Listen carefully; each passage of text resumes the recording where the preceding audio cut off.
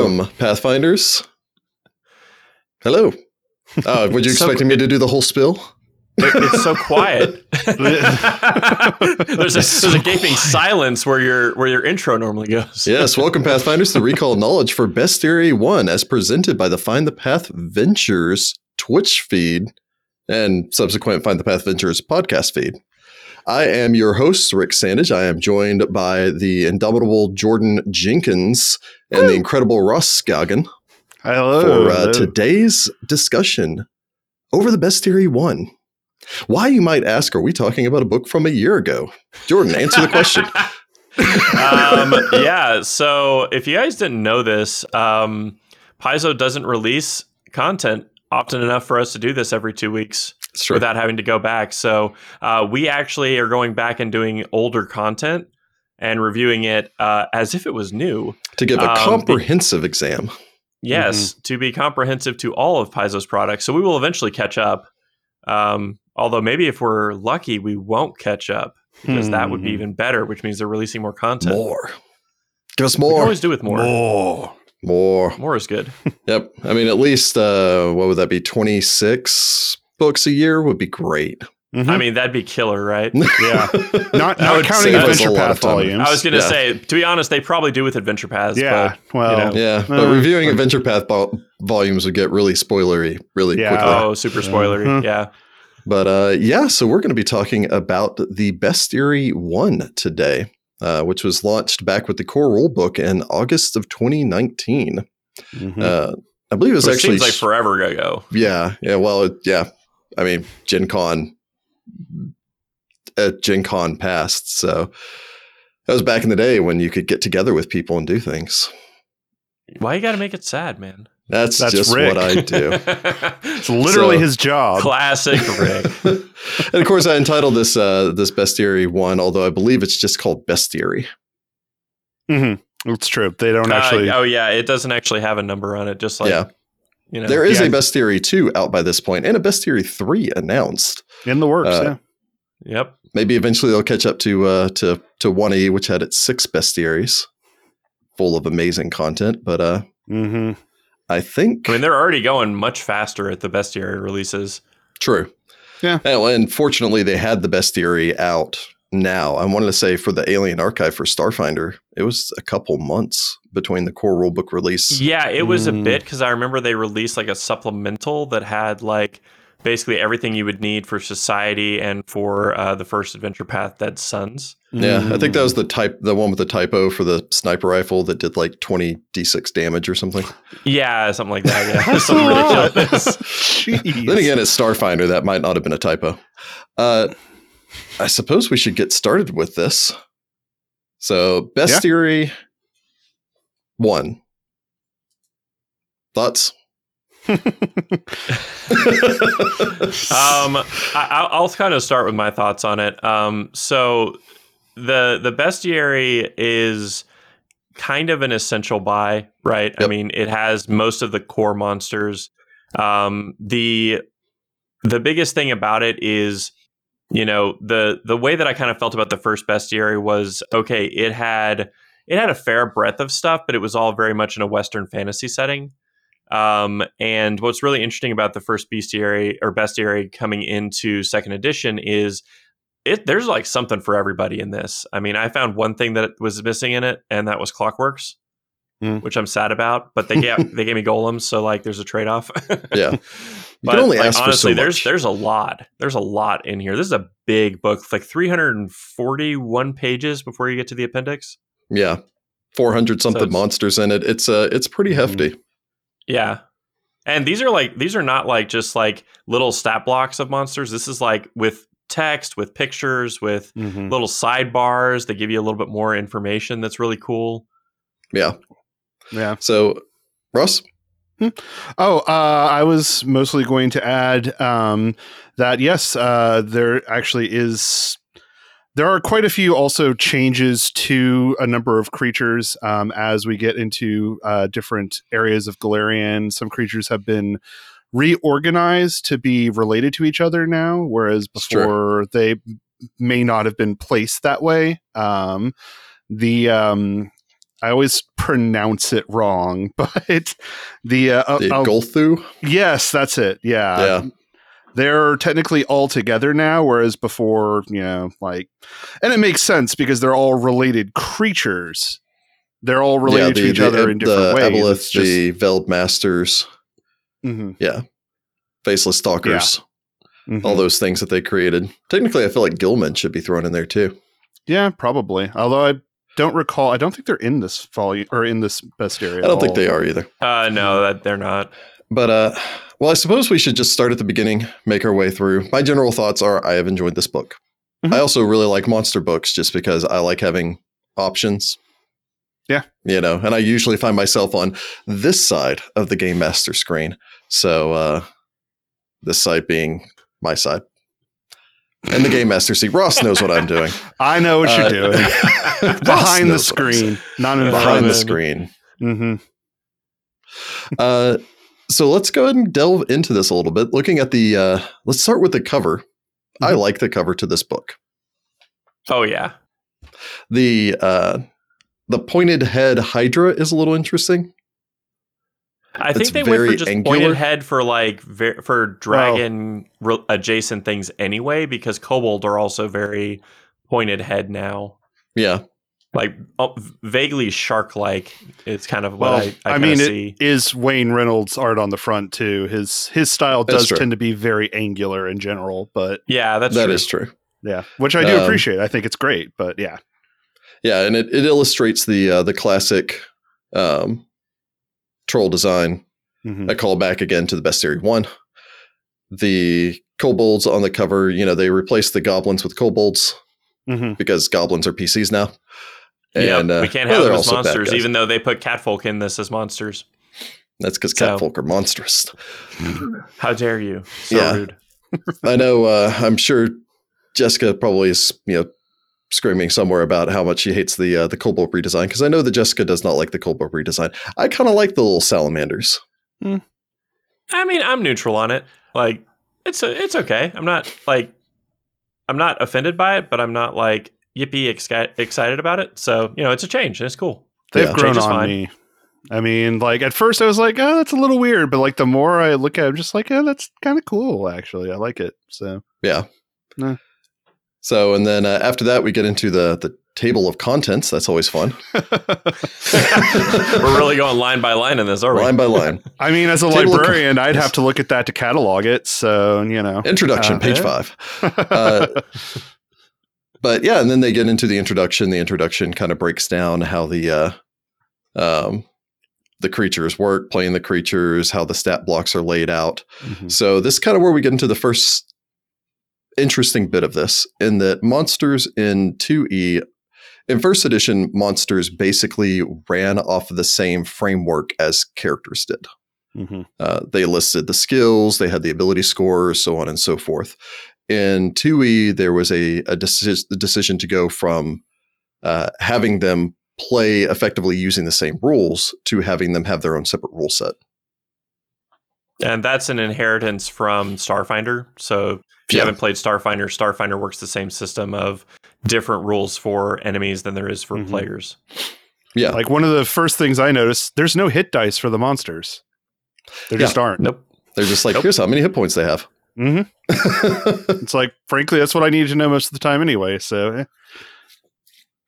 Well, yeah, unless you're one of those rare people that's just you know what I'm going to do? I'm going to roll and see how many hit points this boulet has. Yeah.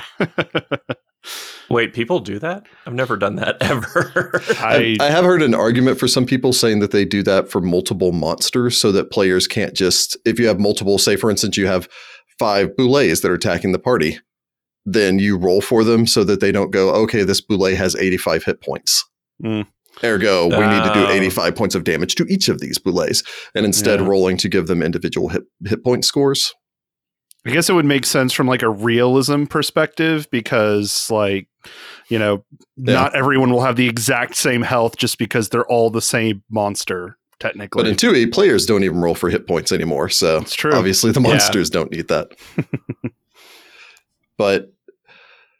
And then we get into some of the, there's some interesting things in the introduction. They kind of front load some of the rules before you actually get into the book proper. Mm-hmm. So they talk about having the elite adjustments as well as the weak adjustments, which I kind of like because the elite adjustments just let you kind of beef up a monster a bit. If you go, I don't really want to stat out the orc war chief, so here's an orc, and then here's an orc with the elite adjustment on it. Mm-hmm. That's their chief. And the weak adjustment gets around the whole, well, the party can't fight an owlbear at this level, so what if it's just a baby owlbear? Because they just had the young template in first edition, and so you're killing a lot of like baby owlbears and baby hellhounds. Yeah. And that's just wrong, y'all. Like little Druid heart can't take that, right? So I do like that they changed the verbiage of that from. I mean, advanced was always fine. I didn't have a problem with that verbiage, but I do like the elite. Just it gives it it weirdly gives to me an MMO feel to it. Like it does a little bit, which I'm not against. Dips a toe in, I think. Yeah. But I think it's fine. Yeah. And then they kind of talk a little bit about, languages, gears, so on and so forth. They've got I think Jordan was the one that mentioned this in the little opening thing where he's talking about how the pages are the entries are laid out, where they've got stat block lore underneath the stat block in the standard 1E edition variety, and then they have sidebars. And they actually give the sidebar icons now so that you get information from your sidebars, but they're one of 5 categories. So it's like advice and rules, additional lore, locations, related creatures, treasure and rewards. Do we want to talk about the blending of mechanics and setting? Yes. Yeah, very much so. Yeah. Well, Ross seems excited about that. I'll kick that over to Ross. I'm excited about it too, actually.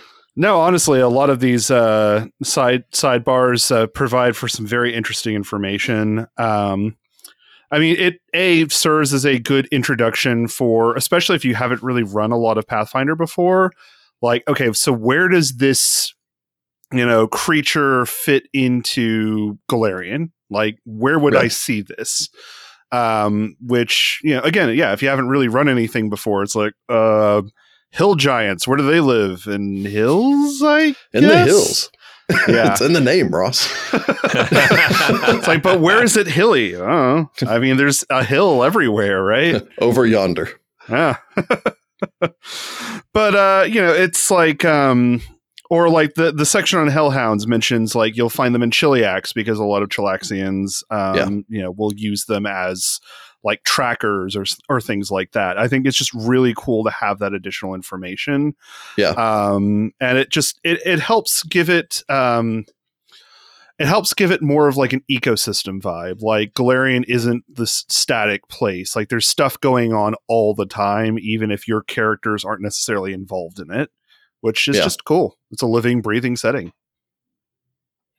Absolutely. Well, and the great thing about including in the sidebars, and mind you, some of it's also in the lore itself for the individual creatures, is anything in the sidebars is kind of ancillary. It's additional material that you have. It's additional information that you have. And so you've got the chunk of information that you need, and then the stat blocks that you need. And then if you want anything extra on there to go, let me just grab one at random. Oh, here we go. The Faceless Stalkers, about how the Veiled Masters influenced the ancient Aslanti and invoked the apocalypse of Earthfall and destroyed Aslan when humanity grew too prideful. Spoiler. For like 4,000 years ago. Yeah, that's not really a spoiler at this point. 10,000 years ago. So I'm sure it's past the statute of limitations. Yeah.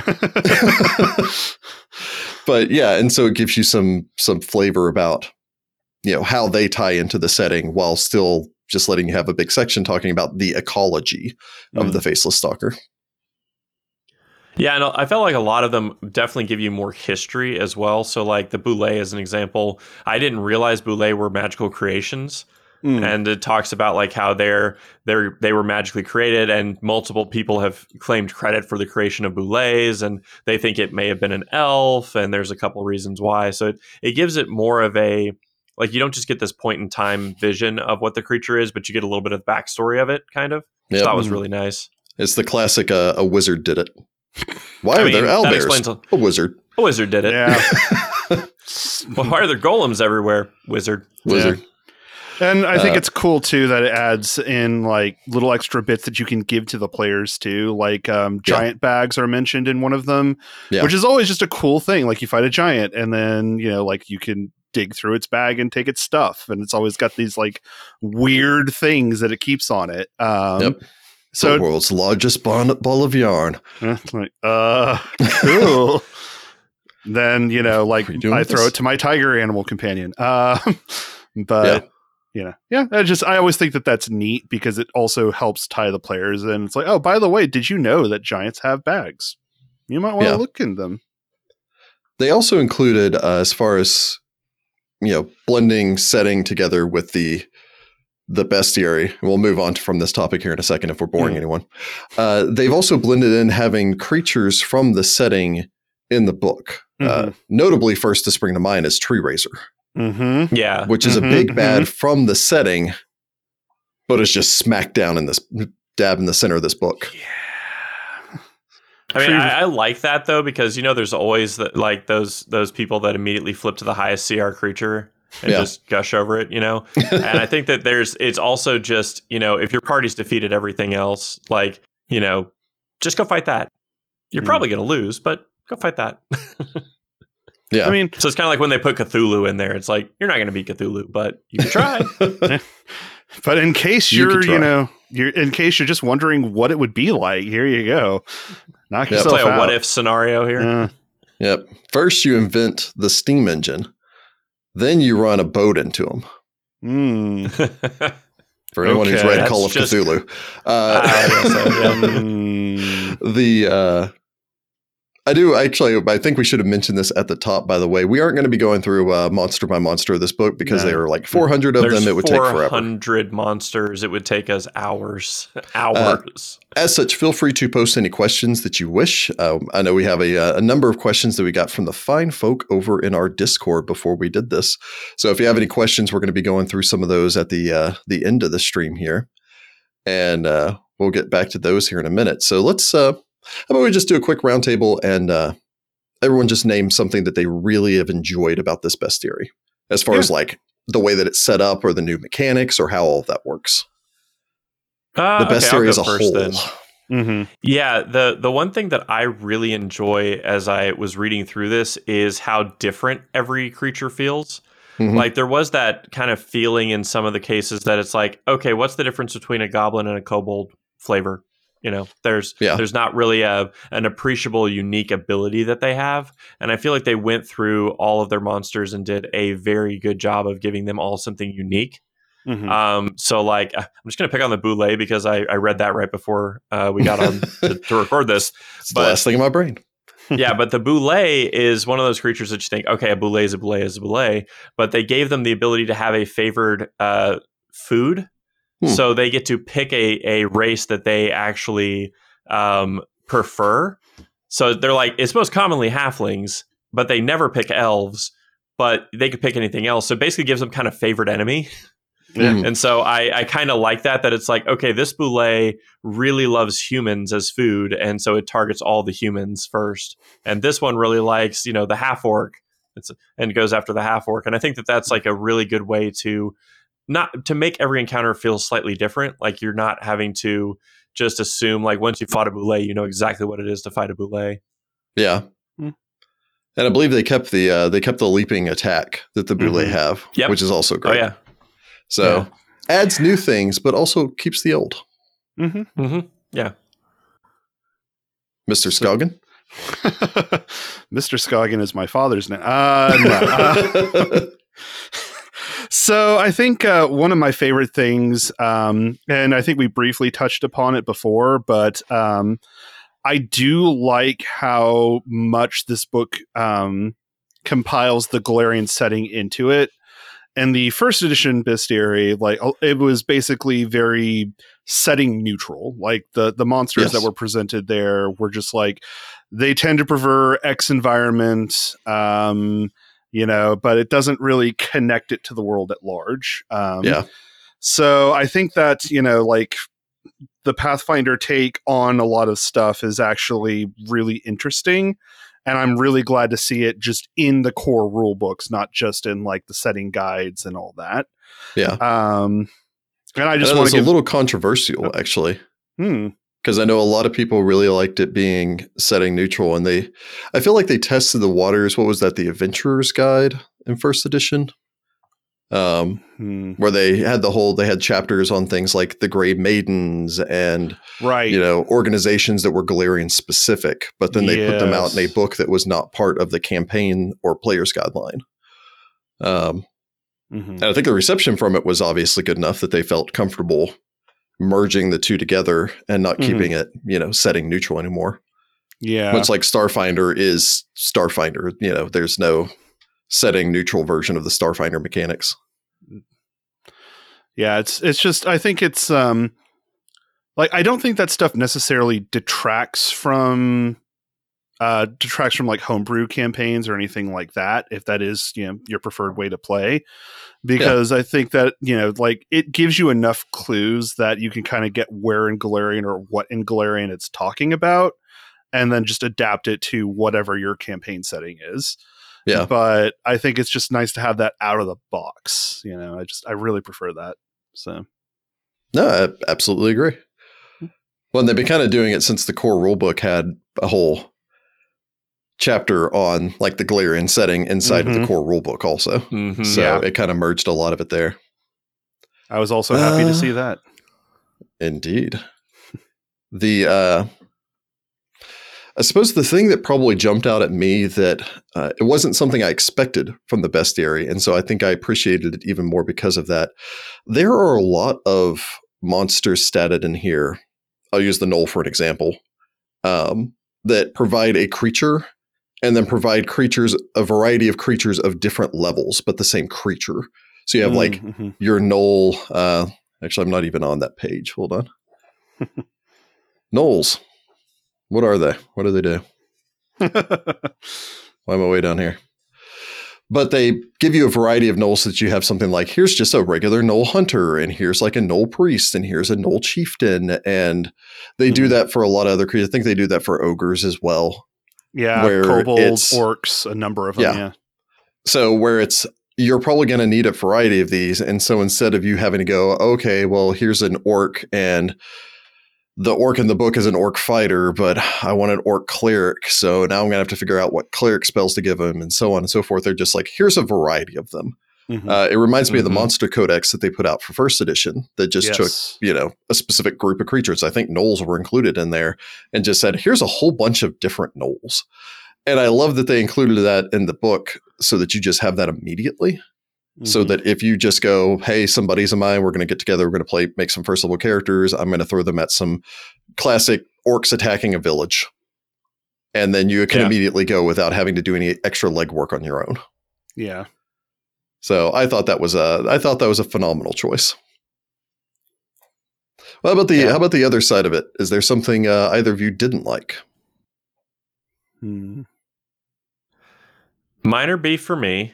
And this is because I like Clockworks a lot, being a technologist. I think they're awesome. There's no Clockworks in this, and it makes me sad. Back to the Clockworks again. I like the Clockworks, man. They're really cool. So that's that's me splitting hairs, honestly. Like, I couldn't find a lot to dislike about this book. Yeah. So I think for me, one of the things, again, I feel it is a relatively minor thing, and it probably really only affects like people who've been playing, Pathfinder especially for so long, because let's face it, like at the very least, I know Rick and I were in when it came out, like when that paperback beta test. The beta test was out. I remember flipping through that. I think you still have yours, actually. I do, actually. I got good old Jason Bullman and James Jacobs to sign that for me. Oh, that's awesome. Nice. Yeah. But yeah, no, I remember. So in this bestiary, there are a few monsters that are in different places because, again, we were talking about how they're sort of grouped together. So sometimes I'll look up something and be like, oh, yeah, no, a treant. I know where to find those. And it's like, oh, no, actually, they're with the arboreals and they're also named something different now. So yeah, treant isn't a thing. And then I'm like, Yeah. oh, right. And then so and they tend to use the actual technical correct term for it. So they don't just call them like dark stalkers and dark creepers. They are Caligni. Yeah. So like if you're not used to thinking of them in that way, it's going to feel like you're going to take forever to find them. Yeah. I mean, it's I can overcome it. It's just one of those things where I'm like, oh, right. No, they changed. Okay. Yeah. And then, yeah. So I'm probably going to get better at it as time goes on, but I'm still probably going to at least have a few times where I'm like, oh, right. Yeah. They're in plain touch now. Yeah, they don't have their own separate entry.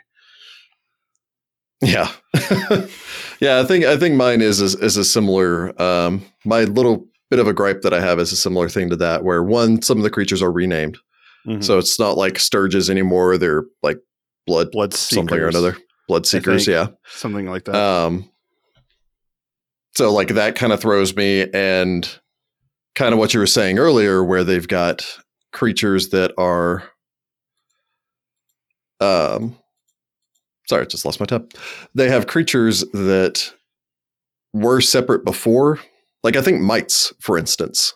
I believe mites are now a category, like categorized under a different category because they used to be kind of standalone, gremlin creatures, and now they're clumped in with the rest of them. Or again, if you didn't know that there was a connection between the faceless stalkers and the aboleths, then you wouldn't necessarily know to look for them in the Golthu section. So I think some of that's just going to be things I have to get used to. Yeah. And it's a small gripe considering that for years I've been fine with, okay, and now the party's fighting a succubus, open up to demons. So it's obviously something that's been going on for a while. True. So, yeah. Yeah, I don't really. It's a good book. It's full of monsters. Yep. It's a monstrous book. It's a monster book of monsters, really.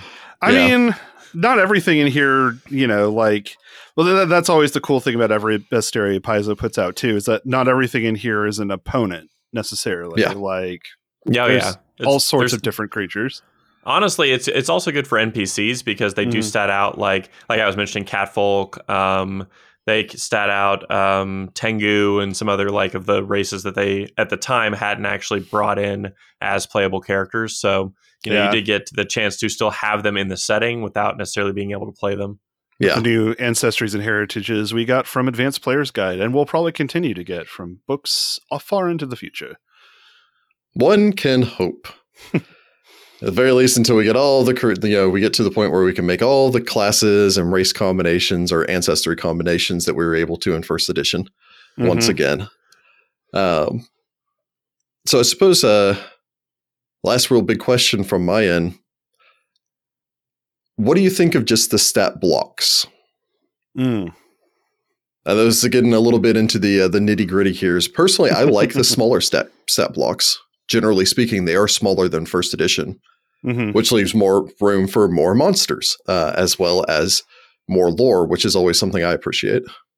They're smaller, but I also like that they still gave the same amount of page space to give you all their abilities. Yeah. So it's one of those things. The actual stats themselves are small, but all their stuff that is different about them is still there. Which I appreciate because it's not the one thing that was difficult as a first time GM was having to learn all the universal monster rules because it's like it has this thing and you're just like, what's that thing? Flip to the appendix and look it up. They put a lot of that in here so that it's very easy for you to just have it on hand, which I appreciate as a not super long playing GM. Yeah, I think one of my favorite additions is. I mean, usually they'd mention in the first edition bestiaries, if something can do something as a move action, as a standard action, whatever. But it was still, you had to read through it. It's actually really nice to just have a pictorial representation of how many actions it takes for the monster to do X. And that's all, I don't have to read through a paragraph and then it goes, okay, as a standard action, that's what it is, right? Yeah. It's like, no, this is a 2-action ability. There we go. Done. So yeah. And I'm sure they appreciate it also as the authors to just not have to say, as a standard action, blah blah blah blah blah. Yeah. As a move action, blah blah blah blah blah. As a react or not a reaction, but as a Swift swift or action, immediate blah blah blah. action, You know, yeah. I think that it saves on page space in the long run to have that icon. Yeah. To just tell you what it is, because an action's an action as far as the economy goes. Mm-hmm. Yeah. I also appreciate just on the action front of it, how it kind of ties back into the game mechanics from the core rulebook, where most creatures will have usually it's a bite. They'll have a bite primary attack. And then instead of being, it gets a bite and 2 claws because it's a cat. It's now, it has a bite and it also has agile claws. So you're probably still going to do secondary attacks with the claws, but you could feasibly go, you know what? It just bites you 3 times. It says it's just really trying to eat you. Yeah. But and on the combat side of it, I found it interesting that a lot of monsters, especially when you're looking at something like a kraken or a creature with multiple limbs, that they'll give you options for both individual attacks, where it's here's a 2 action thing it can do, and then gets a ton of attacks on a single target. Or it's got, a different action that can do, or it can do multiple attacks on multiple targets. And so it gets away from the whole thing of, this is a cool monster and it gets 5 attacks per round, but it had to move more than 5 feet. And so it only gets 1 attack because it's, in first edition, it would only get a standard action. Yeah. Which is why Creatures with Pounce were so amazing. And it also, Jeez.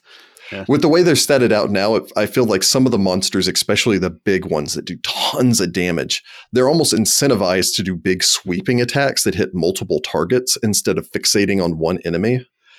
And I feel like that helps the flow of the game, even if it's tactically advantageous to take out one PC at a time.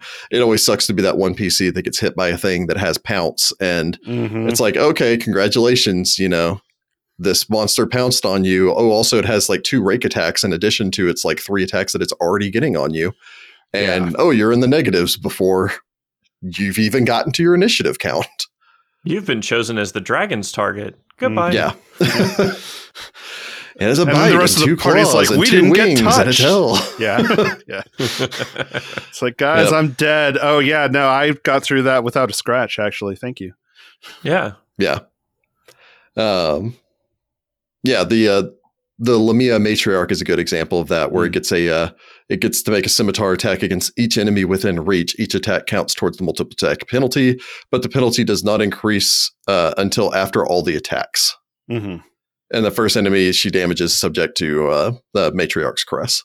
And so it's kind of cool that it gives you a neat ability that you can use on multiple targets without it being, she shoots a fireball. Yeah. So, I think, generally speaking, I was very impressed with this book. And it kind of, I feel like it flows into that idea that it justifies the reason why they decided to have monsters use their own mechanics for building them. Because it lets them make creatures that feel more like what they should be. Yeah. They're more worried about having it do a cool thing than having it adhere to this strict, rigid structure. Yeah. But I think a lot of that we're going to answer in some of the questions that we've got coming up. Yeah. So, I know, Rick, you have one monster in particular that you're a big fan of. Yeah. So I'm not going to steal your thunder on that one, but I love that monster so much. It's not really a monster, but yes. So, do we want to jump into, I think we're about 30 minutes in, a little bit over 30 minutes into this so far. So why don't we jump into our listener questions? I'm for Sounds it. good. And if you're out in the chat and you want to add some more questions to it, feel free. And we've got Jordan keeping an eye on that. So if he looks like he's giving you the side eye, that's why. Yep. Basically. That and ADD is all get out.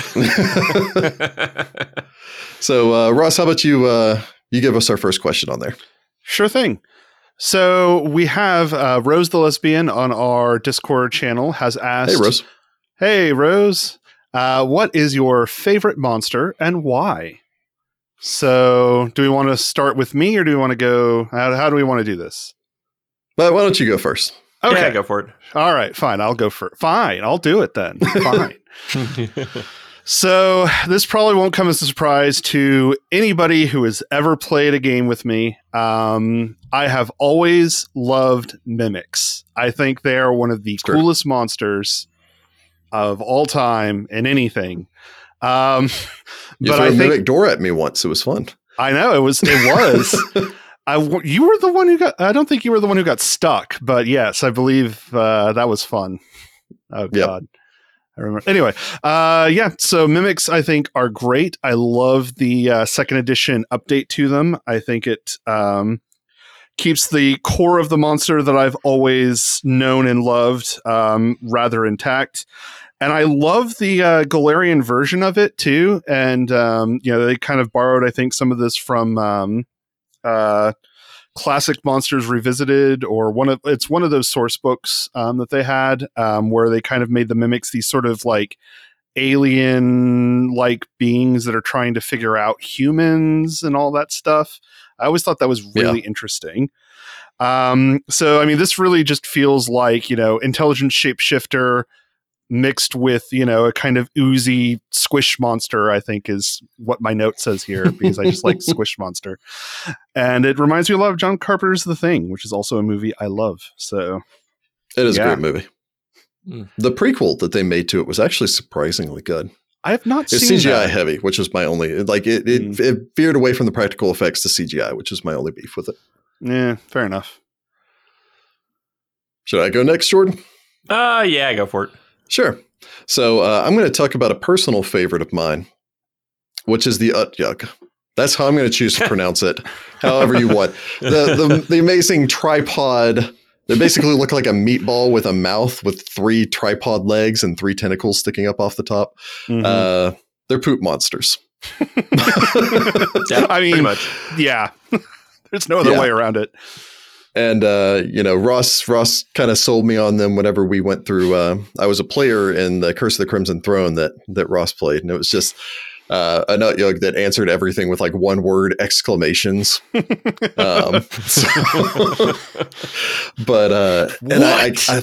what? And they have a lot of, they're kind of fun as they're not evil. They're just true neutral monsters that just, most of the time they move into sewers because they're like, oh, it's an all-you-can-eat buffet, and make their way down into the sewers. And like some nations actually keep them in the sewers to actually handle like sewage problems. Yeah. And I love the additional, and maybe this was established somewhere in first edition, that Utyugs are territorial, but they have been known to form loose collectives, even giving each other important sounding titles like King of Offal and Duchess of Slime to indicate their rank and station in their sludgy underworld beneath their streets. That's amazing. I love that so much. I forgot how much I like Utyugs. That's great. Oh, man. Okay, I mentioned Clockworks, but they're not in this book, so I'm not going to talk about them. But apparently somebody in the chat was saying they do come in. They're being introduced in Bestiary 3, so there's hope. Okay. Hey, nice. There's hope. So what's inside of here? I like all outsiders. I always think they're really interesting, but I especially like devils. The idea of a lawful, evil kind of sect, I think is just interesting. My favorite is the Contract Devil. Yeah.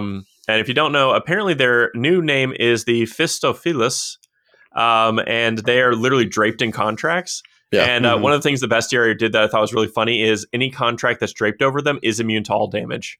They literally codified that. So their favorite contracts they kind of wear as like clothing. So I just think it's just so like extra, like ridiculous, over the top. But it also has this like super menacing undertone of like they're literally the most evil lawyers ever. Yeah. So like that's how you audition for that role, is just be like the most evil lawyer possible. It's like the idea of some fighter like slicing at it and it just bounces off the. Exactly. Like, use it as a shield. What? No, what? It's amazing. I also appreciated that the Contract Devil in this book, as opposed to in the first edition, is female instead of male. Yep. So they do a good job of portraying the fact that, not all Contract Devils look the exact same. Yeah. It also means that you could use both of the type of artwork if you ever needed to do an online game with 2 Contract Devils. Ooh, I want to know the scenario that led to that being the thing that happened. What did you do? Oh, no.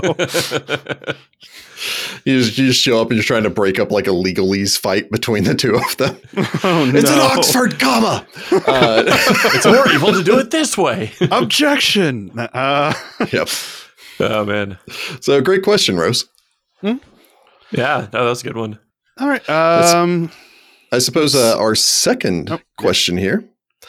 Do any creatures stick out as more or less interesting than in 1E? That is from Good King Hadrian. Yes. So I guess we'll just go in the same order because I think that makes it easy. And Sure. I wanted to say that I'm a huge fan of the owlbear redesign, like as far as just what they're capable of in combat. Because owlbears, I've also run Kingmaker, in which owlbears are somewhat iconic. And everybody loves the dread hoot of the owlbear. Sure. And I love their screeching ability. I love that, like, they've got this sort of, like, before owlbears were basically just mounds of hit points that could hit you really hard. And that was like the main thing about them. But now it's like, oh no, like owlbears are these just like terrifying, like giant creatures of just like strangeness that just pop out of the woods and like scare the pants off of you, you know? And it's just, it's really interesting to me. I like it. Because I'm more of like a cryptid vibe. Yeah. Well, and they're still devastating too. Oh yeah, no, they still hit really hard. Yeah, don't get me wrong. They will still kill you. They've just got other tricks now too. So I suppose for mine, I'm going to talk about a monster that is not a monster because I dislike that it is commonly associated as a monster. However, it is a creature in the bestiary as it is a beast. I'm going to talk about the shark. I feel like sharks are way more interesting in 2E than they were in 1E. Because in 1E, they were basically... there were a ton of hit points with teeth. And they swam around and they bit you, and that was kind of their whole shtick. And as kind of a rule, I think animals got the short end of the stick because they didn't want to really give animals any supernatural abilities or anything like that because they wouldn't really be an animal anymore at that point. And so they didn't get cool spell-like abilities or anything that they could do.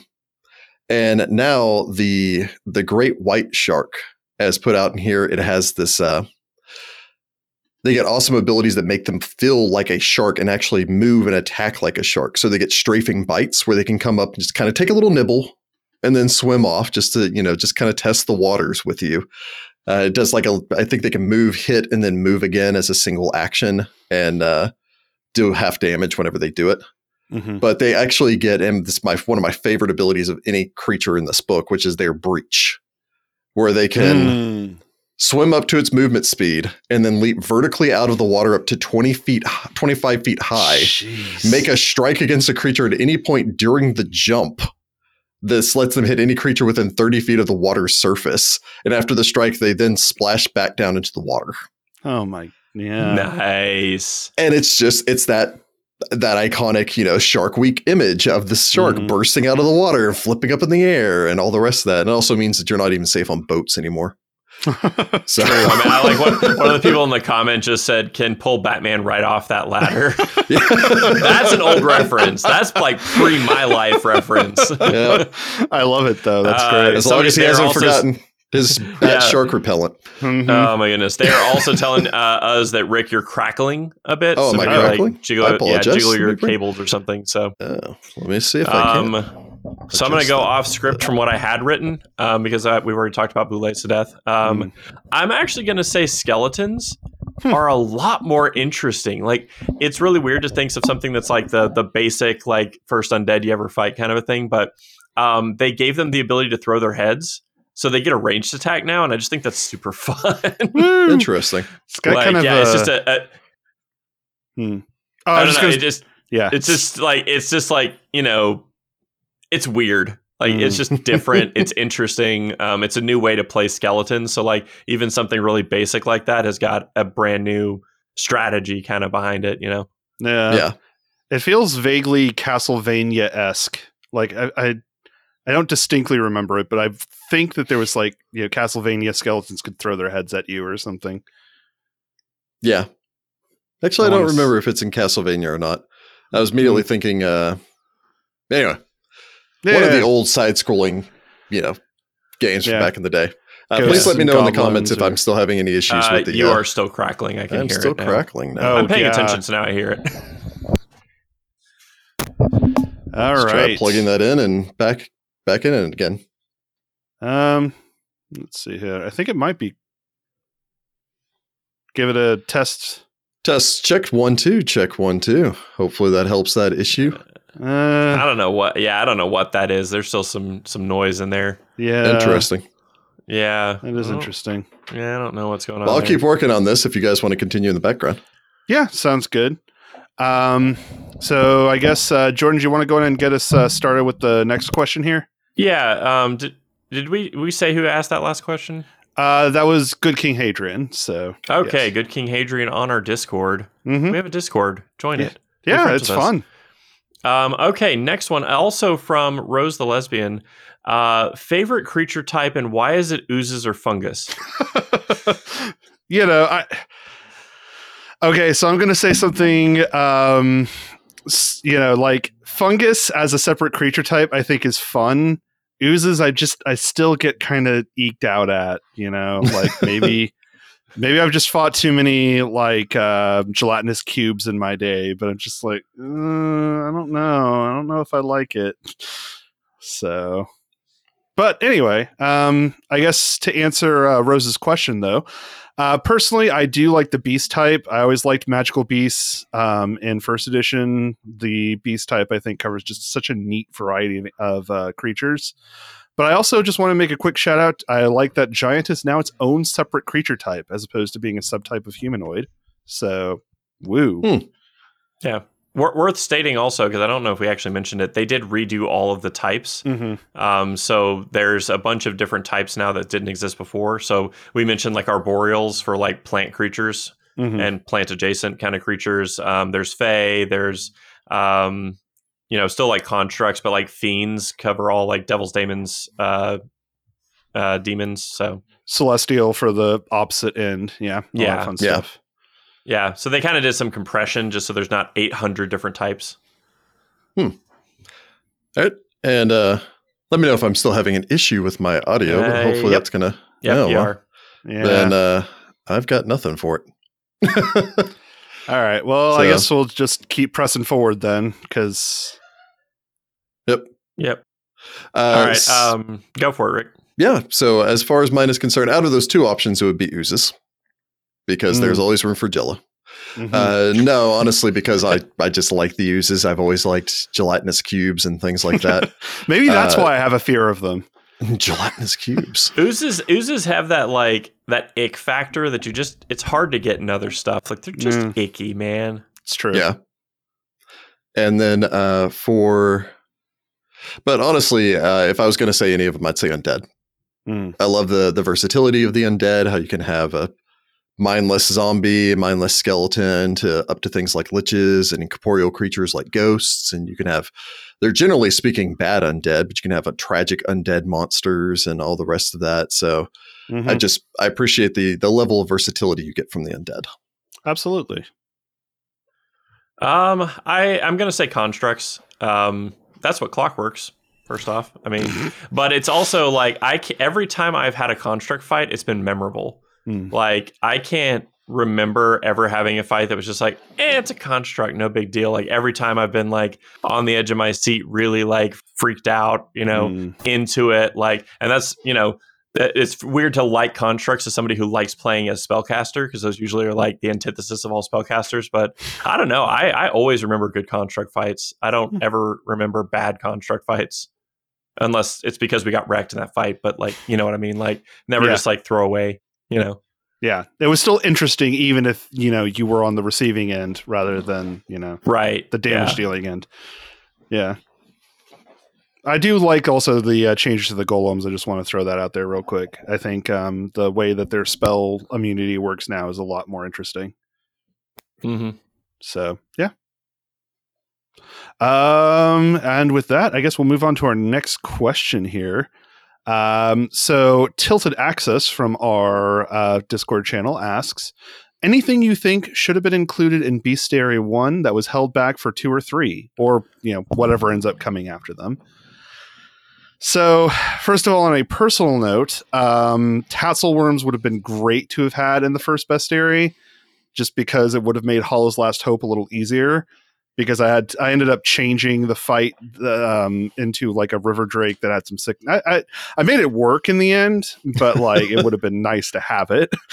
And then I also just really think blink dogs are cool. I mean, just teleporting friendly doggos. So, and I just think I really want to see what they do in second edition with them. But fingers crossed that's soon. Absolutely. Hopefully that solves the problem. 2. Yeah. Yeah, honestly, if I was going to pick out something, I've recently developed, no spoilers here, but I've recently developed a certain love for the Tooth Fairy. Oh, good. I was a little disappointed that they weren't in here. However, I actually do believe that they're on the cover for the Bestiary 3. So, good. I think we can see some Tooth Fairies in our future here soon. Oh, good. So nothing like some extreme dentistry. I just good. I appreciate that somebody just subbed on our Twitch, and their sub message is teeth. Teeth. Teeth. It's the teeth. Tooth. I betrayed too fast. Oh, man. No tooth. No. Also, No. Everybody should subscribe to our Patreon and listen to Tyrant's Grasp because it's hilarious and depressing as all get out. If you are French, I apologize now. Yes. Because I do not do a good French accent. Goodness. Yeah. Again, changing what I previously said, it's a weird one because like this is one of those like obscure monsters that you don't see often. I like Intellect Devourers as another one of those weird, like creepy kind of things. So they were in the original Bestiary. They are not in this one, and I was kind of sad because they have like this weird like, they consume the brains of people and wear their skins around to experience the world. Like it's very much a like we're evil monsters, but we also have like a weird playful side that's like I've always thought was kind of interesting. So I was a little sad they weren't in there. Yeah, vaguely like scientific almost, like just like a little bit. Yeah, I wonder what this is like, and it's like now I know. It's that whole thing with like Futurama when Zur gets high and he's like, oh, but the hands, they can touch everything but themselves. He's just like freaking out. Like I feel like that's what a lot of like when the young Intellect Devourers are like the first time they take over a body, they're like, whoa, man, I can smell.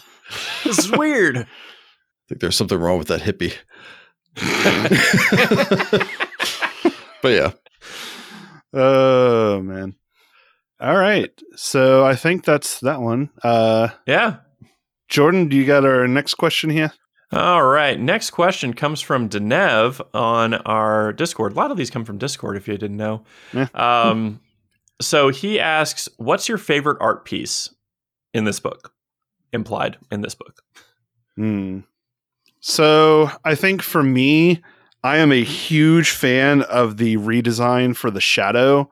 Like, not that to say that the shadow from the 1E Bestiary was like bad by any means. Like, it was very cool, but they just look so menacing and strange in this version. They have a lot more otherworldly kind of feel to them. Exactly. And so I was just like, whoa, that is creepy. Like, I really want to run one of those now. Absolutely. There's a part of me that wants to cheat and just say the cover because I really love the cover to this book. But honestly, I'll give a shout out to it's a monster I think it might be new for this bestiary, but the Quailant. And it is this horrifying gray 3-armed, 3 kind of legs that also end in hands with a head that has no features on it. It looks like some sort of horrifying cryptid monstrosity that climbs out of your nightmares, and I just love it. Just the the design to it, the artwork, the shadows, the way they have the shadows and the light play on it, that makes it look like if you touched it, it'd have the like elasticity of dolphin. I wonder if there's a version of it in Starfinder, because it looked like it'd be also an awesome Starfinder foe. Yeah. But Probably. It's this amazingly awesome looking Lovecraftian monstrosity. I love it. So, yep. Also, it almost looks like it has needles for fingers. Yeah, that's pretty great. Okay, right. I've got to find mine so that I can show it to those of you who tuned in live, because it is cute, and I did pick the cute thing that's also kind of menacing. So I wasn't familiar with this, but I was looking through the art and was like, "This is so cute." So this is for the Elanax or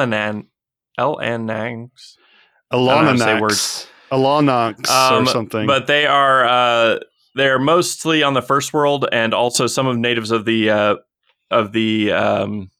material plane. But they are a fey creature that looks like a cat. And I love the artwork because it looks so fearsome. I'm going to hope that that's kind of in frame there. So they are little cats with glowing red eyes and like a little like cyclone around them. So they just look like little vortex kitties. And I thought that was super cute. I think there's an 8-legged cat somewhere in this book too. I believe you're correct. But that one's like, it's funny because I immediately thought of Rick and Rachel's cat, Sophie, when I looked at it. I was like, yeah, see, Rachel just commented that in the chat. Yeah. Yes. Sophie does have a little vortex around her. Yeah. Yes. All right. So next question here. And again, hopefully this is, my audio has improved a little bit. I'm still trying things. Fortunately, I have a ton of audio equipment. So let me know if it has. Thoughts on some of the new monster unique abilities, like skeletons being able to... actually, I think... No, we haven't talked about that one yet. Did we? I thought we just talked about we haven't answered this question specifically. You know? Oh, okay. Their question had the same. Yeah, it has an example. I mentioned. Yeah. So thoughts on some of the new monster unique abilities, like skeletons being able to throw their heads, as from Mirror Nocticulan Herald. Mm-hmm. First off, thank you for the good work being a herald. Yeah, well done. Tell Sorshan we say hi. And over for brunch. Yeah. And I guess to answer, I am a huge fan of the additional abilities that they gave to a lot of like what one might think of as like low level encounter creatures. So orcs, kobolds, goblins, like all of them have a unique ability that works when they're fighting with others of their kind.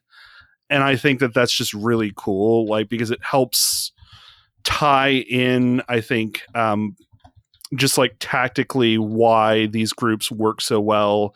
Yeah, it's like goblins were fairly easy to deal with in first edition just because they were so chaotic and just all over the place that you never really knew what they were going to do.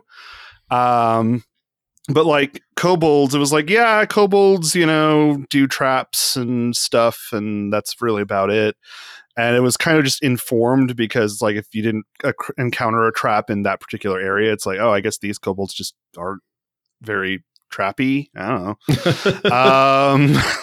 But then, like now they have abilities where it's like they can like retreat and like regroup, and they're definitely like skirmishers. They're like hit and run tactics and all that sort of stuff, which I think is just really neat. So, yeah. What about you, Jordan? I generally liked all of them. I'm gonna pick another one that I thought was really interesting. Is the changes that they did to the vampire are not necessarily combat specific stuff, but they did new things where it's like, okay, they have certain rules that they have to live by in almost an obsessive compulsive kind of order. So, for instance, they were like, one of the examples that they give in the book is, a vampire can't go into a house unless it's invited. That's not necessarily a rule. That's a compulsion. So they could be, for an instance, a pirate vampire that has to be invited onto land. So it gives you this like way to kind of tweak the monster. And it's not necessarily even like something in combat, but it's just a really interesting way to portray that monster that I think is just super cool. I like it. Yeah. Honestly, yeah, I've been pretty happy with most of the unique monster abilities. Again, the shark jumping out of the water is probably my favorite of all of those because that's just amazing. But I'll probably also throw in there the giant fly trap having a reaction that it can use anytime that it's touched. So it can just be like standing there nice and, serene looking. And the moment you touch it, it just... Don't pet the fly trap. Yeah. So I think that they're a great addition to it because, again, it makes every encounter feel unique. And it's not just, okay, well, what spell-like abilities does this monster have versus this other monster that I fought previously? And it's part of the reason why, in first edition where you'd have, most demons, a demon is a demon is a demon kind of thing. Yeah. They've just got different spell-like abilities. But then you had the Babao, is how I've always pronounced them. I'm not positive. The assassin demons. Yeah. That whenever you stab them with your weapons, they sweat acid, and so your weapons take acid damage. Yeah. And it's like, okay, well, now suddenly it's a unique encounter that people have to kind of struggle to figure out a way to work around. Yeah, they did that to the Remoraz as well, where it's not just if you hit it with a natural weapon, it does fire damage to you. If you hit with anything, that takes fire damage. Yeah. And it gives it this whole like new dimension of kind of urgency to like take this down as fast as possible for your weapon melts that I think is just really cool. Yeah. And makes those repair kits so valuable. True. Always pack your repair kits. Yes. Make whole spell getting a new life in second edition. Yeah. Assuming you can afford it, sometimes I can't quite get all the gear I want with that initial 15 gold, but that's okay. All right, so let's go ahead and head on to our next question here. Drolfdir from our Discord asks, which monster do you think will become infamous for misjudged challenge rating or creature level, I think is what they mostly refer to it as now? Creature. Yep. Or plays out a lot in-game stronger than on paper, basically. So, I have a firm opinion on this one. Yeah, my opinion's a bit more shaky, just because I have a little less GM experience with second edition than I think Rick has had so far. Though obviously, definitely been studying up on it. Yeah. But boulets do seem to be a lot stronger than I think other creatures of that level are, and possibly Utyugs as well. And then I still honestly think ghouls are pretty menacing for their creature level. But it's going to take some time before I can be absolutely sure. Yeah. No, I agree. I don't think ghouls are as overpowered as they probably were in first edition. No, I think that's true. But for me, and they got a rename, but Sturges, which they call Bloodseekers now, they were horrifyingly overpowered for their level in first edition because of what they could do. And these Bloodseekers, as they're called now, are still vicious for a challenge rating -1. They attack automatically when they hit you.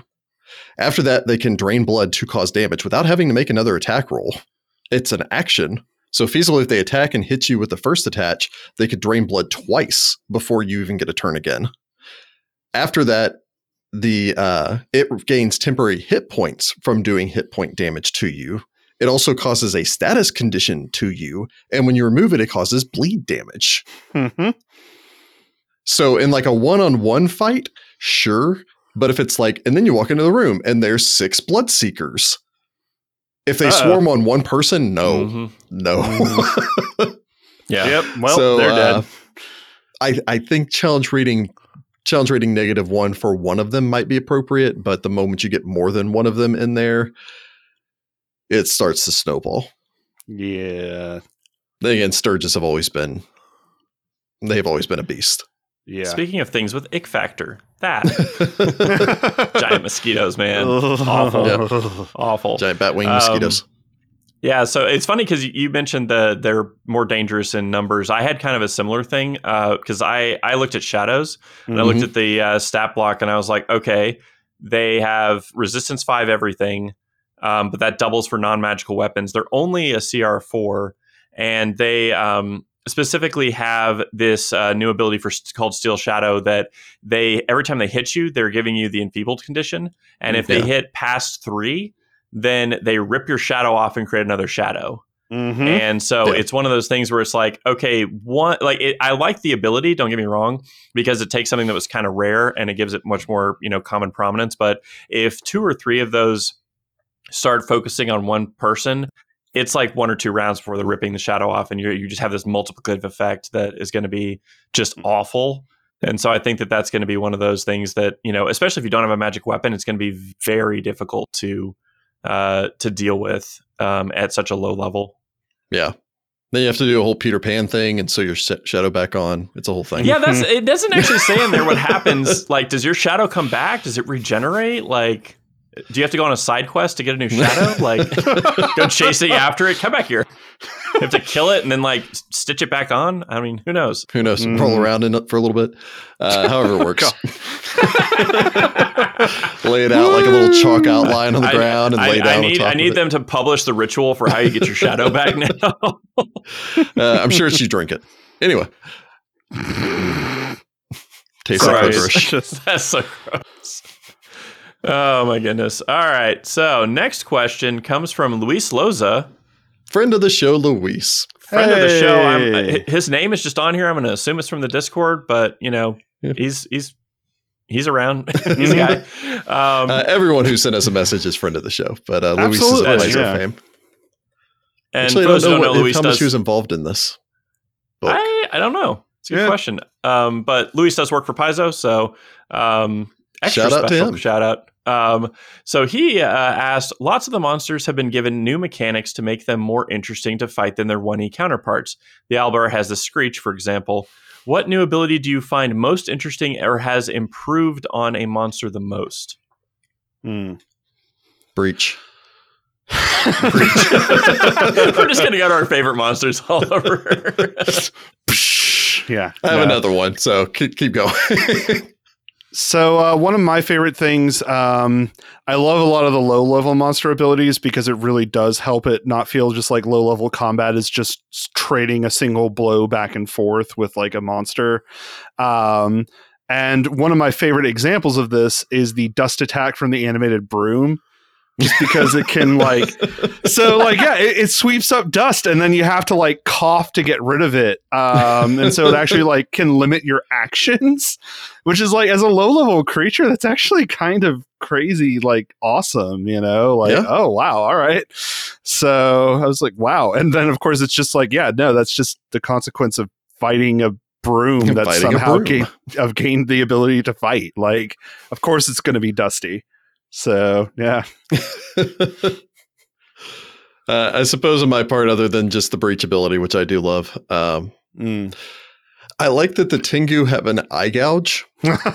Yeah. That when they score a critical hit with their beak attack, that they can gouge you in the eye. And if they do like critical damage or whatever it is, you can't, or you lose use of that eye until you are back up to full hit points. My I was like, eye. that is amazing. I'm not supposed to get beaks in it. But again, it's very thematic for, I don't know why my brain always goes back to the cinematic opening for the first Diablo game. Oh. There's like the creepy field, and then there's the skeleton, and then there's like the bird with its eye in its mouth. Anytime I think about crows, I always think about that opening. Goodness. I'm gonna not be specific, but I think any of the mechanics that make each encounter with a creature somewhat unique, I think is just super cool. That was a cool thing they started doing kind of late in 1E, and to see it kind of front and center in 2E, I think is bodes really well for like the amount of diversity we're gonna get. Yeah. So the Boulet's favored food kind of differentiation, I think is just really cool because you can do it a lot of different ways. Like, I mean, that's open to randomly rolling on a table. That's open to, them down the road being like, hey, here's a boulet, and we've already decided that its favored food is catfolk, just on the off chance that you've got a catfolk in the party, just, it's kind of fun. The same way like fighting a ranger would be different every time you fought one. Yeah, it'll probably kind of tie into, especially if you're playing an adventure path or something like that, where it's, you've reached the gnome village and here's the boule that's like, oh, look, a large number of gnomes. That's my favorite food. And goes, sharking through the dirt up towards them. Oh, no. Oh, the noble boule. Yep. Run. Yeah. Oh, man. The dreaded land shark. Goodness. And just because Jess is in the chat, Jess said the skeleton head lobbing is her favorite thing. It's pretty great. Favorite awesome. new mechanic. Mm-hmm. Okay, that's a cool one. All right, next one from Ben says, what party would y'all build with the specific purpose of killing Tree Razor as quickly as possible? 20th level, whatever items you want, build your party. Jeez. That's a wide canvas right there. Yeah. I don't think we're going to take the time to stat out an entire party, but no, but my mind immediately went to, I'd really want a champion. I'd probably want a paladin because that's kind of their wheelhouse. Dealing with demons, so it's like they're literal diametric opposites on the alignment scale. And also they're just defensive, which is always nice, especially since there's so many just like terrible things Tree Razor can do to you. And then I think that having like ranged for your damage would be nice. So like the champion is basically there to distract it and keep it from getting to the other party members best he can. While somebody in the background is like shooting it just repeatedly, especially since you can get like cold iron arrows and all that fun stuff. So that'd be how I'd start. The other two slots, I'm not sure yet. Yeah. No, I agree with the champion. Honestly, I would say you just want a party with lots of good fort saves. Because otherwise it's like you walk up to Tree Razor and he's like, now you're a tree and I've got an axe. And that's kind of his whole shtick is, you're a tree, like here's an axe, chop. He does have a special ability called defoliation. So maybe you don't want to be a tree around him. So good fortitude saves all around. Maybe keep your squishier members back. Although I think it has a range of like 120 something feet. So keep hit him with keep that your long party range. far away. Yeah, that ranged option again might pay off with one champion to apparently hold the ground, hold the line. I'll keep him distracted. Just keep shooting, keep firing. Goodness.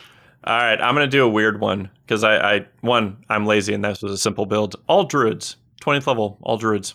Yeah. He desecrates like entire areas. You send in the elite SWAT team of druids. Just a bunch of arc druids just going, hey. Jess is also saying that was hers, but I have it written in my notes over here. I thought of it first. Well, considering all of his benefits against plants, just make sure it's not an all Leshy druid party. Oh, yeah, no, that would be awful. That would be so horde wilting. Oh, no. It's so horrid. Oh, no. All right, so next question comes from Not So Free Willy. Which I just love as a screen name, by the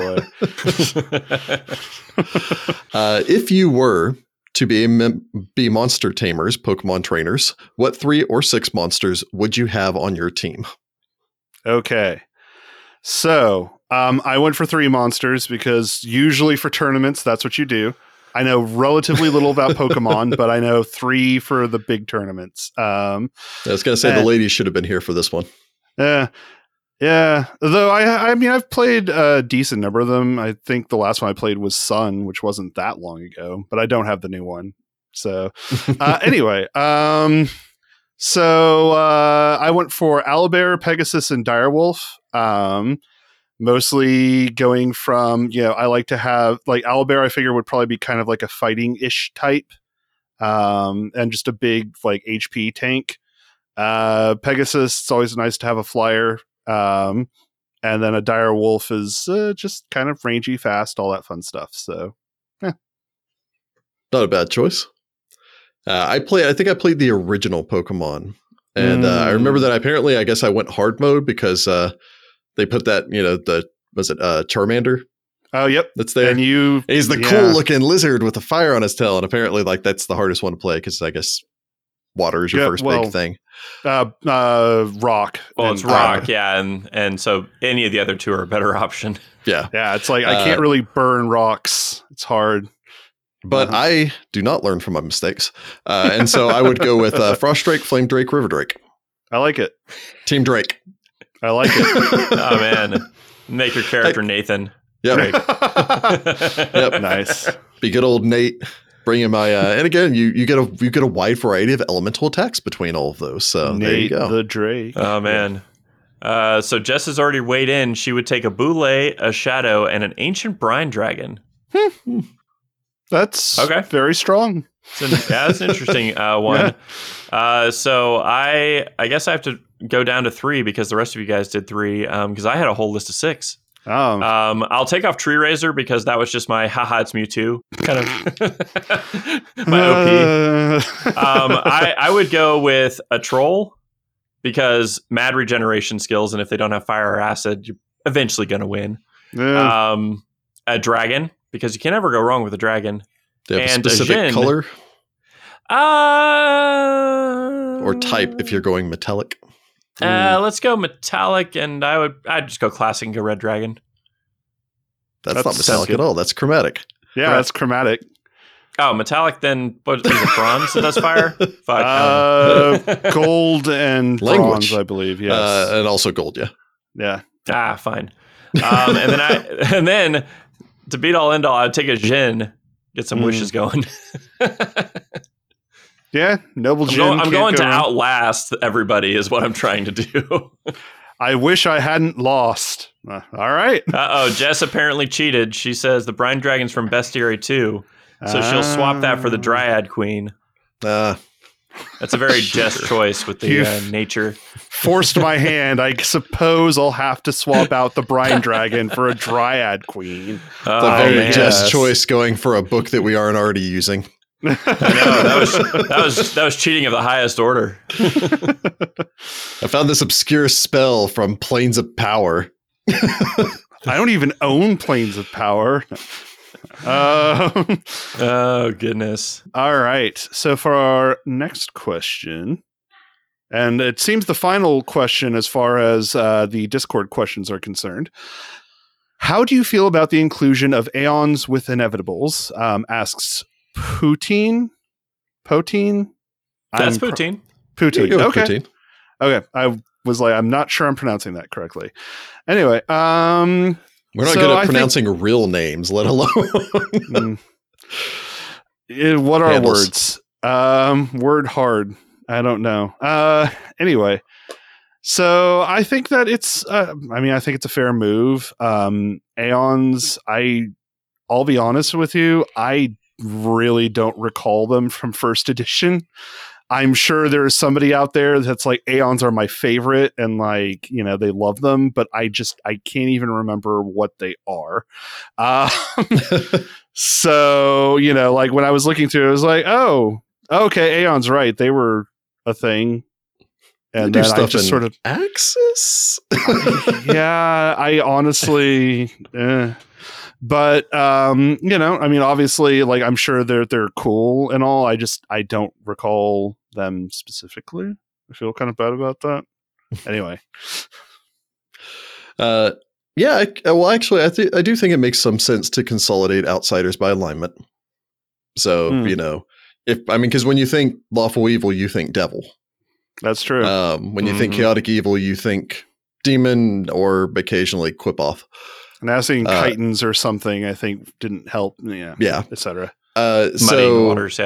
Yeah. So having your lawful neutral outsiders be kind of organized in one type. One, it's a very lawful neutral thing to do, and 2, it just kind of makes them a little bit easier to find. I like that they've also included axiomites with the Aeons now. Yeah. So that's kind of rolled it all in together to find it all in one place. Sometimes. If I was going to complain about the consolidation of monsters in any place, it wouldn't be with the Axiomites and the Aeons and such. Yeah. Although don't get me wrong, I love Inevitables. True. Yeah. I remember you kept throwing in a bunch, I think, in a bunch of different campaigns. Nothing like a poorly worded cosmic order to take things out of context. Oh no. Go Judge Dredd to the furthest extreme. Oh no. Yeah, but the only reason I know anything about Aeons is I rolled them into a homebrew campaign I ran. And so I learned a little bit about Aeons. Don't remember ever seeing them. I think we may have done something with some part of that in Mummy's Mask, maybe? Yeah. I'm literally not even sure of that. Axiomites, I looked at them. They looked funny. That's it. I mean, they were not prominent in the setting enough to where I think it justified them having their own. And I think part of what they're trying to do is just simplify it to make it easier for people to understand. Yes, there could be three different types of outsiders, but they are all under one umbrella just for ease of reference, because like it's never been difficult to find the devils in the book. You just go to the devils section, you know? Yeah. And I think they're kind of going for that same flavor of you go to this section, this is where all of X thing is. Yeah. Yeah. And to be fair for the Aeons, they do have like a throne somewhere in space that that people are fighting against. Yep. Interesting. Starfighter. Yeah, that's Starfighter against the Aeon throne. Oh, yeah. Okay. I'm with you now. We don't play a lot of Starfighter. We don't play a lot of stuff. Yeah. I play a lot There's on the one Discord, but I Starfighter play fan Adventure that got Pass. really excited. He's like, I'm doing that. Yeah. Nice. That's awesome, by the way. Take But that, yes. Aslanti. Oh, man. I've dipped my toe In into your space Starfighter, eugenics.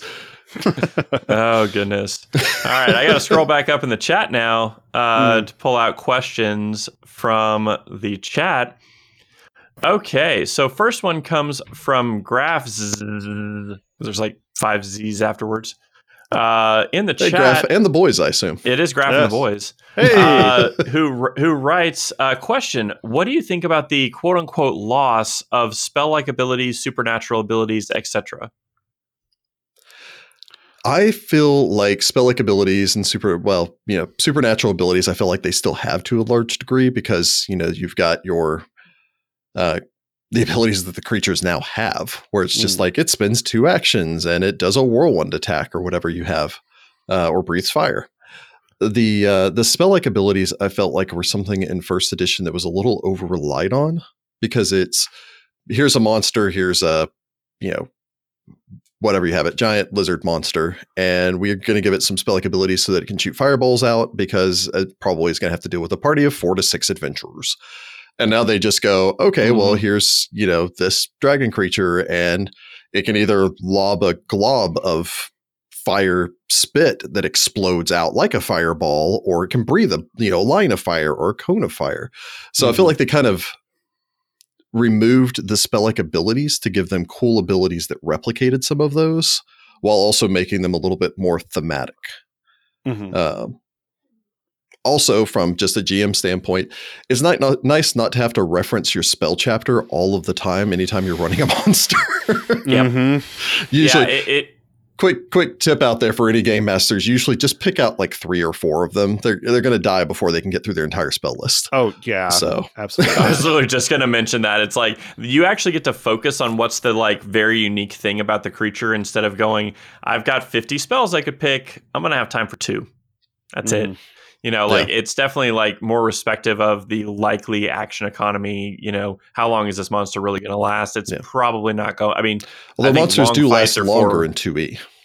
So. That's true. But it's like, you get the chance to showcase, I think, a lot more of the abilities than just saying it has 12 things it can do. But even if I go to 6 rounds, I'm not going to get to show all 12, Well, not all of them were necessarily useful for combat. It's like, oh, the creature has a spell-like ability to cast Augury once a week. And it's like, that's neat, but it's not going to do that in combat. Like, that's not happening. So, and I think it also is, like there were sometimes confusing distinctions. Like, okay, well, is this a supernatural ability? Every once in a while, it was like one of those weird corner cases where it's like, okay, well, because it acts like X, it doesn't actually because it acts like a supernatural or spell-like ability, it doesn't work quite the same way as one might think it does, which was always like slightly confusing. Yeah, that's like the stone to flesh versus break enchantment argument on Medusae and basilisks, where like one of them says supernatural and the other one's extraordinary. So it's like, oh, okay, well now we're getting real deep into the rules. So how does this work? Yeah. Which Is just it really an seems enchantment? No. Yeah.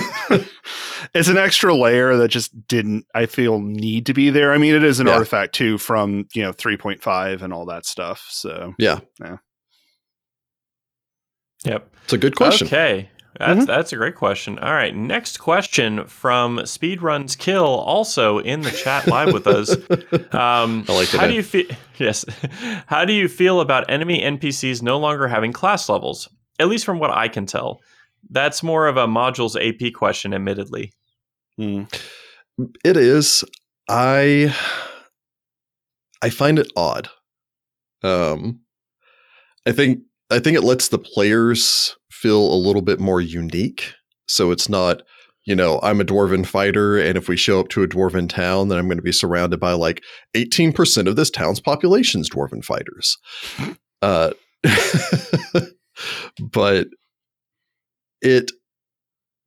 I think that they solve the issue a little bit by having them simply say, here's an NPC, and just give it a couple fighter feats. And so it still gets the feel, it gets the flavor of being a fighter without being a fighter. Yeah, that's my closest brush to it. It makes it easier to build characters, like NPC characters, if you are expecting combat with those NPCs. Because, again, they'll just follow the monster rules.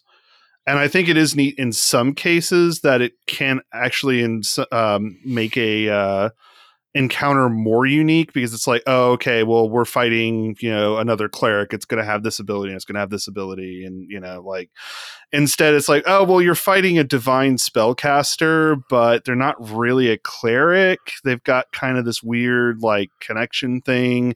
It's not maybe, like you can make it like feel different, even though, it's like a cultist with a 3-round action that lets them call an imp or something.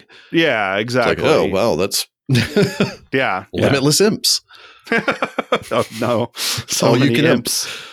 Limit imp. Goodness. So I think it's an interesting change, but.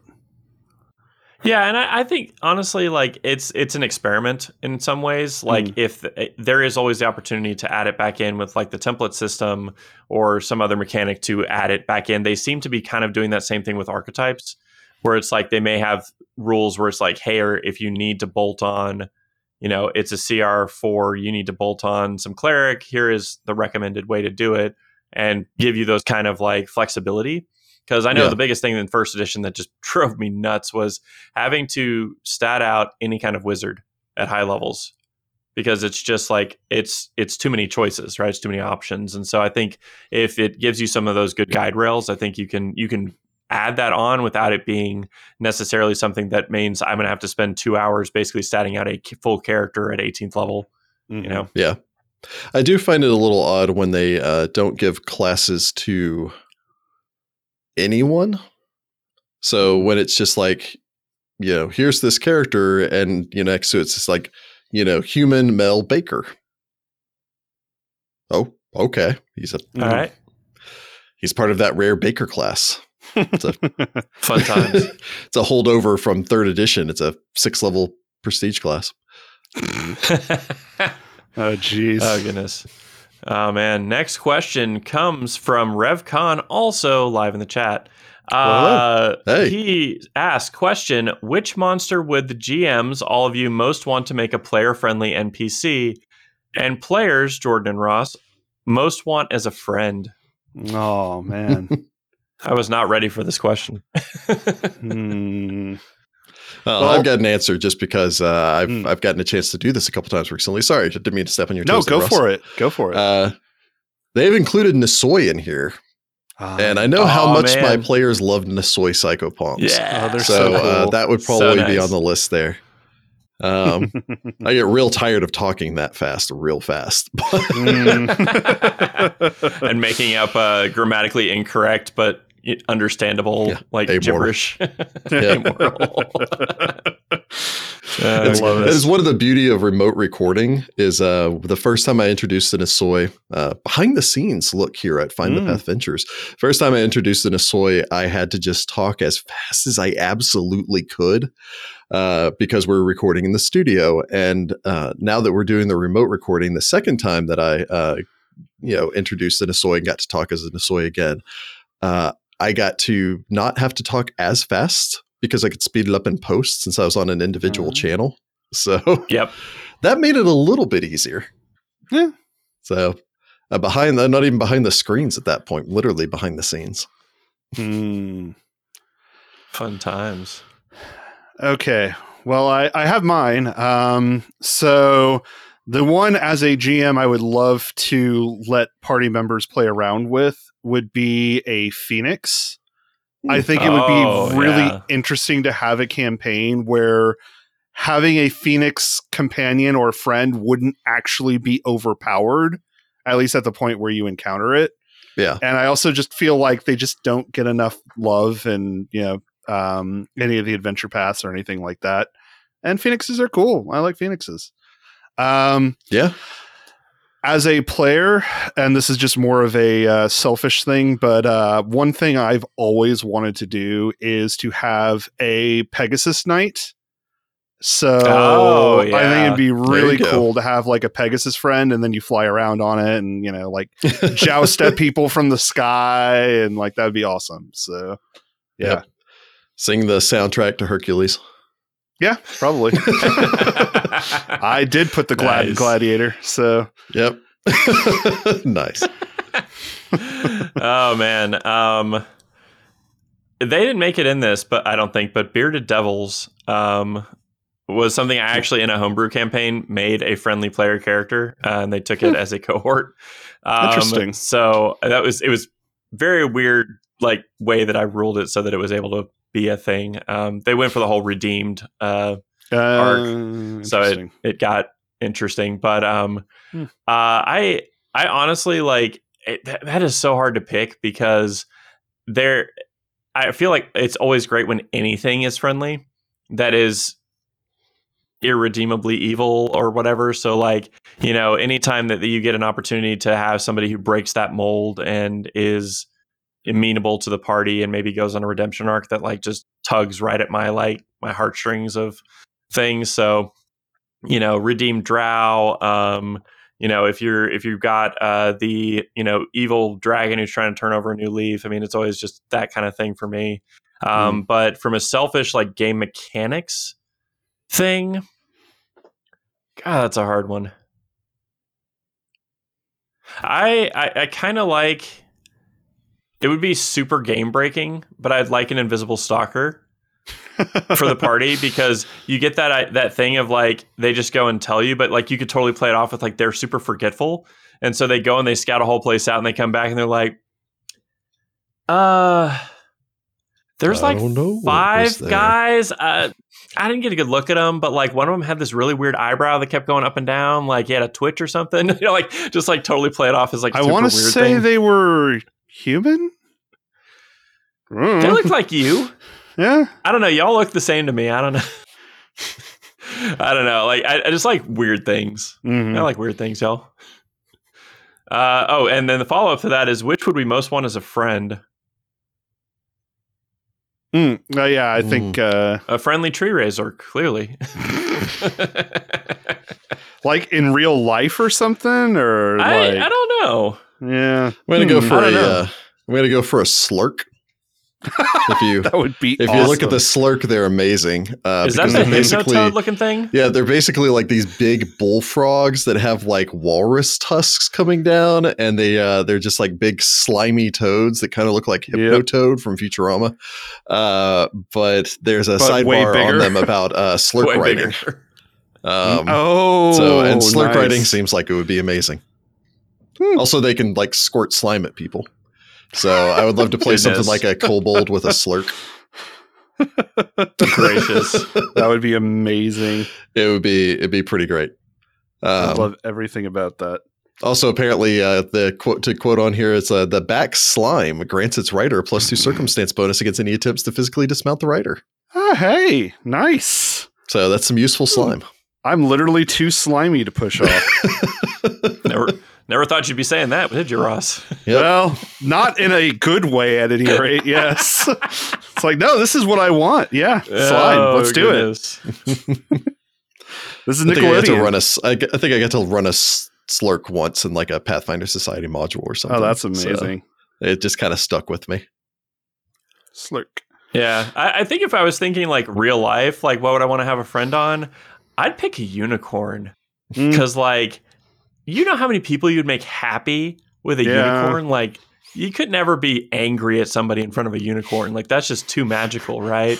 So like, I feel like that's one of those things. It's just like, you just, everywhere you go, you bring happiness to everybody. And I feel like that'd be just super cool. It's a real unicorn. I like it. It's an honest to goodness unicorn. It talks and curses like a sailor, but it's an honest to goodness unicorn. Oh, man. You know, kind of want to be friends with a werebear, like named Smokey or something. I don't know. I think that would be fun. Oh man, Smokey the werebear. Back to the every full moon, this evil person's overcome by the power of the werebear and turns into a lawful good werebear. Goes around on a rampage, making fire breaks and repairing sidewalks and like I'm building a retaining wall. Like this bear just broke into my house and made sure all my fire alarms were up to date. Right off again. Goodness, it's crazy. I think he was wearing a suit. Anyway, so yeah, that's my answer. That's a great answer. Next one from Black Catando. I'm probably mispronouncing that. I apologize. From the chat says, what do you think of the dying rules on monsters? Once defeated, you can't have them healed for giving up plot info. Yeah, it basically means that you really have to focus on the non-lethal approach if you're really wanting to get info from them. Mm-hmm. It does erase that classic issue of, and it's not really an issue in second edition as much as it was in first edition, where someone would be down in the negatives. And it's like, well, technically they're at like -3. And then someone in the party who doesn't have like selective channeling goes, okay, channel. Well, technically like 3 of these bad guys should be regaining consciousness right now. Mm-hmm. Yeah. So I can see where it simplifies it. It also takes out, I don't know, like in the back of my mind, there was always this weird thing where it's like, I mean, technically this party is just like letting these guys bleed out in every encounter. And it's like, it's just like, it's not necessarily like an evil action, but it just felt a little like off, It's either that or they're coup de grace everyone. Yeah, which is really icky. Yeah. Yeah. And so it's just like, I don't know, like it at least eliminates that sort of murkiness, which I mean, maybe some people prefer the murkiness, but for me, it's just always like in the back of my mind, it's like, technically they're not dead. Yeah. Kind of. So I do understand as far as like giving information out is concerned where the issue should come from, but that is a difference. Necromancy. Yeah. I've prepared nothing but speak with dead today. Let's go on a killing spree. Jeez.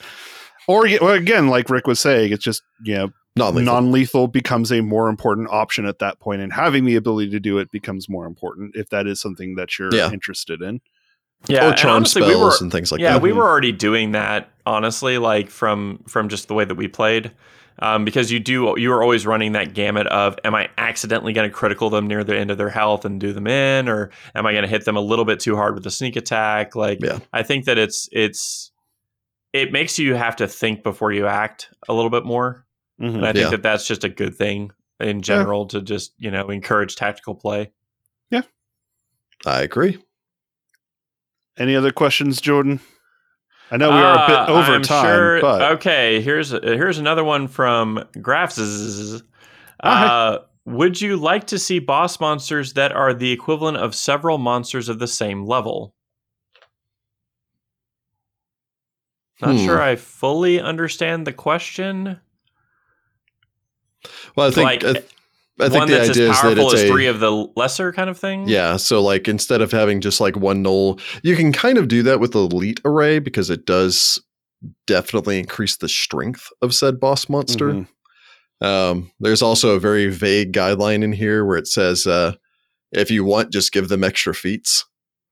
Yeah.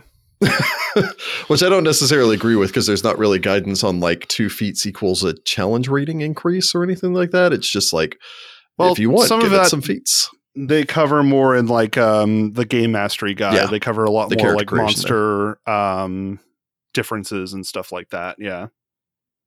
But Now, I would love to see another book like the Monster Codex.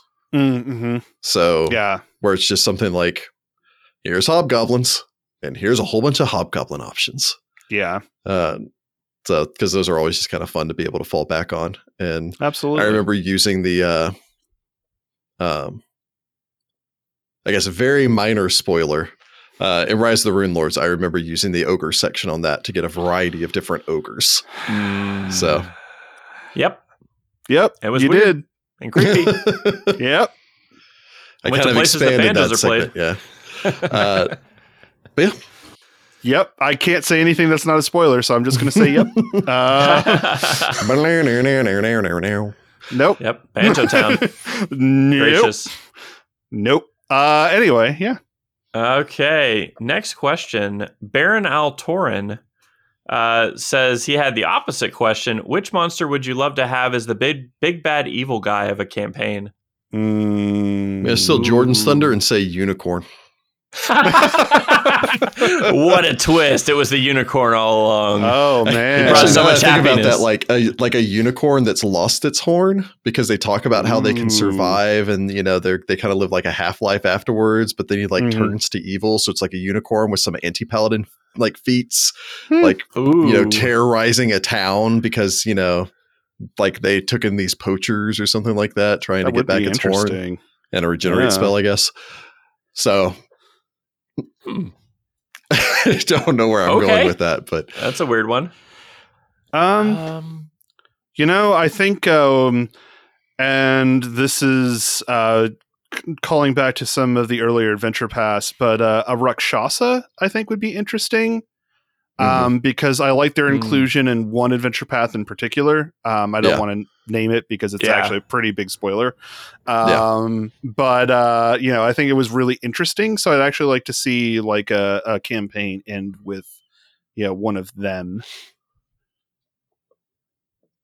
Man, I'm having a hard time coming up with something that would want as the big bad evil guy because there's so many options. That's true. 400 options maybe. God, that's a tough one. I'm actually just going to look at the list of things and see what comes up that looks interesting. Another one that springs to mind would be the I think they're called Guthalane, but Guthaleth maybe. But they're basically like 100-foot tall constructs like Shadow of the Colossus. But they don't really have like intelligence. They're just ancient war weapons that every once in a while wake back up. And so, the idea of just having more of a force of nature as the primary antagonist, where it's, this maybe kaiju-like thing, just marching towards you, that would trying to figure out a way to stop it. Yeah, like it's not evil. It's just it doesn't care enough to not destroy everything. Yeah. Let's see. I haven't seen this before, really, and I think it'd be really interesting, is a Grave Knight. Yeah. Grave Knights are just kind of interesting in general, but, I like the idea of do they still have this where they just keep regenerating? Basically. Yeah. Yeah. As someone who loves to play martial characters, I always like the idea of having like an actual just full on like epic sword fight with a big bad end guy as well. So, yeah. Yeah, and I feel like it's just one of those interesting like monsters that I've never seen as be the big bad evil guy, but I like the idea that he keeps coming back. So it gives you that like, you can fight him multiple times. Yeah. And it's kind of interesting going into me being a total nerd for a second, in Warframe, they introduced this idea of your like kind of enemy that comes after you and gets stronger as you get stronger. And I'd be interested to see what a progression would look like if it's like, this Grave Knight's defeated by you and he's like very grumpy about it. And he goes out and he like, hits the weights or whatever, the Grave Knight equivalent is. And, he finds more, necromantic power to power himself up. And it's like this like cat and mouse game of like who's more powerful than the other. I think it'd be really cool to explore, because I really like the big bad evil guy that makes multiple appearances, so you get to really hate him. I mean, Grave Knights look pretty spindly, so I suppose they would need to, hit the gym, hit the weights, or something. Yeah. It's just getting bigger and bigger bones. God. Oh no! Just replacing his bones. Replace it with dinosaur bones. Yeah, at what point does he stop being the same Grave Knight, though? Yeah, you get to the end and it's basically just like a rune giant skeleton with a tiny little human head on top. Oh my gosh. Paizo, please. Anyway, please. I think we're getting a little punchy. Yeah, maybe. Goodness. But yeah, I know like we've gone probably a little overtime, but are there any other like neat quick questions we might be able to get to? Let me quick rapid fire real quick. Yeah. Blah blah blah blah blah blah blah blah. Interesting question here. I don't know if I just ship a Theseus to the Grave Knight, because I don't recall what that reference is. So there's that. But what's your favorite fighter's first monster? I don't know what fighter's first monster really translates to. Well, basically like what they cut their teeth on. I'm going to go old school and just say rat. Rat. Okay. Can't go wrong with a rat. Yeah, that's a good choice. I mean, Snappy. Zombie, honestly. You just stole mine. I was going to say zombie. Kill the zombie. Play way too much I'll be different. I'm going to say wolf. Okay. Yeah. I have a soft spot for wolves. I know. It's one of those like you feel icky doing it, but that's how you harden your heart to be a warrior. Yeah. I mean, sometimes it is necessary, even if it's not, it sucks. What else have we got? Oh, okay. So Ship of Theseus is all the parts have been replaced. Oh, and yeah, is it yeah. still the same thing? Okay. Yeah. Okay, because I was like, I don't know what you're talking about. But Yeah, that makes more sense. Yes, that's what I was referencing. That phrase, but I have not. I did not make that connection either. So yeah, for some reason my head was like, "What happened?" This is why doing this live is helpful, because they can tell us we're stupid. See, I thought you said shipping Theseus, as in like I kind of got that too. Like I was like, shipping Theseus with who? The Grave Knight? Yeah, like what? Yeah. Yikes. So, anyway, goodness, who's Theseus anyway? No, we don't really have any lightning round questions. So if I was shipping Theseus, it would be Hector. Yeah, Rich just called us out on the fact that we don't have any of the lit majors here, because they would have totally gotten that reference. I bet they would have. They easily would have. Gracious. Well, I guess we'll leave it off there. Thank you for tuning in live and on YouTube and on our Find the Path Ventures feed, where this will eventually end up. Absolutely. Yeah. So bestiary, a definite, I would give it a solid 2 thumbs up. I very much enjoyed the bestiary. I think it's almost, I think it almost goes without saying it is necessary to play the game. 100%. True. Definitely necessary. Yeah. But I would have bought it regardless. Mm-hmm. Goodness. It's that fun of a read. Absolutely. Agreed. All right. Oh. And with that, thank you so much, guys. And we will catch you in the next... What is this? The next research check in 2 weeks. Mm-hmm. Yep. Good luck and out there, stay tuned Path folk. for more updates here soon. So, absolutely. Teasing them. Good luck, Pathfinders. Goodness.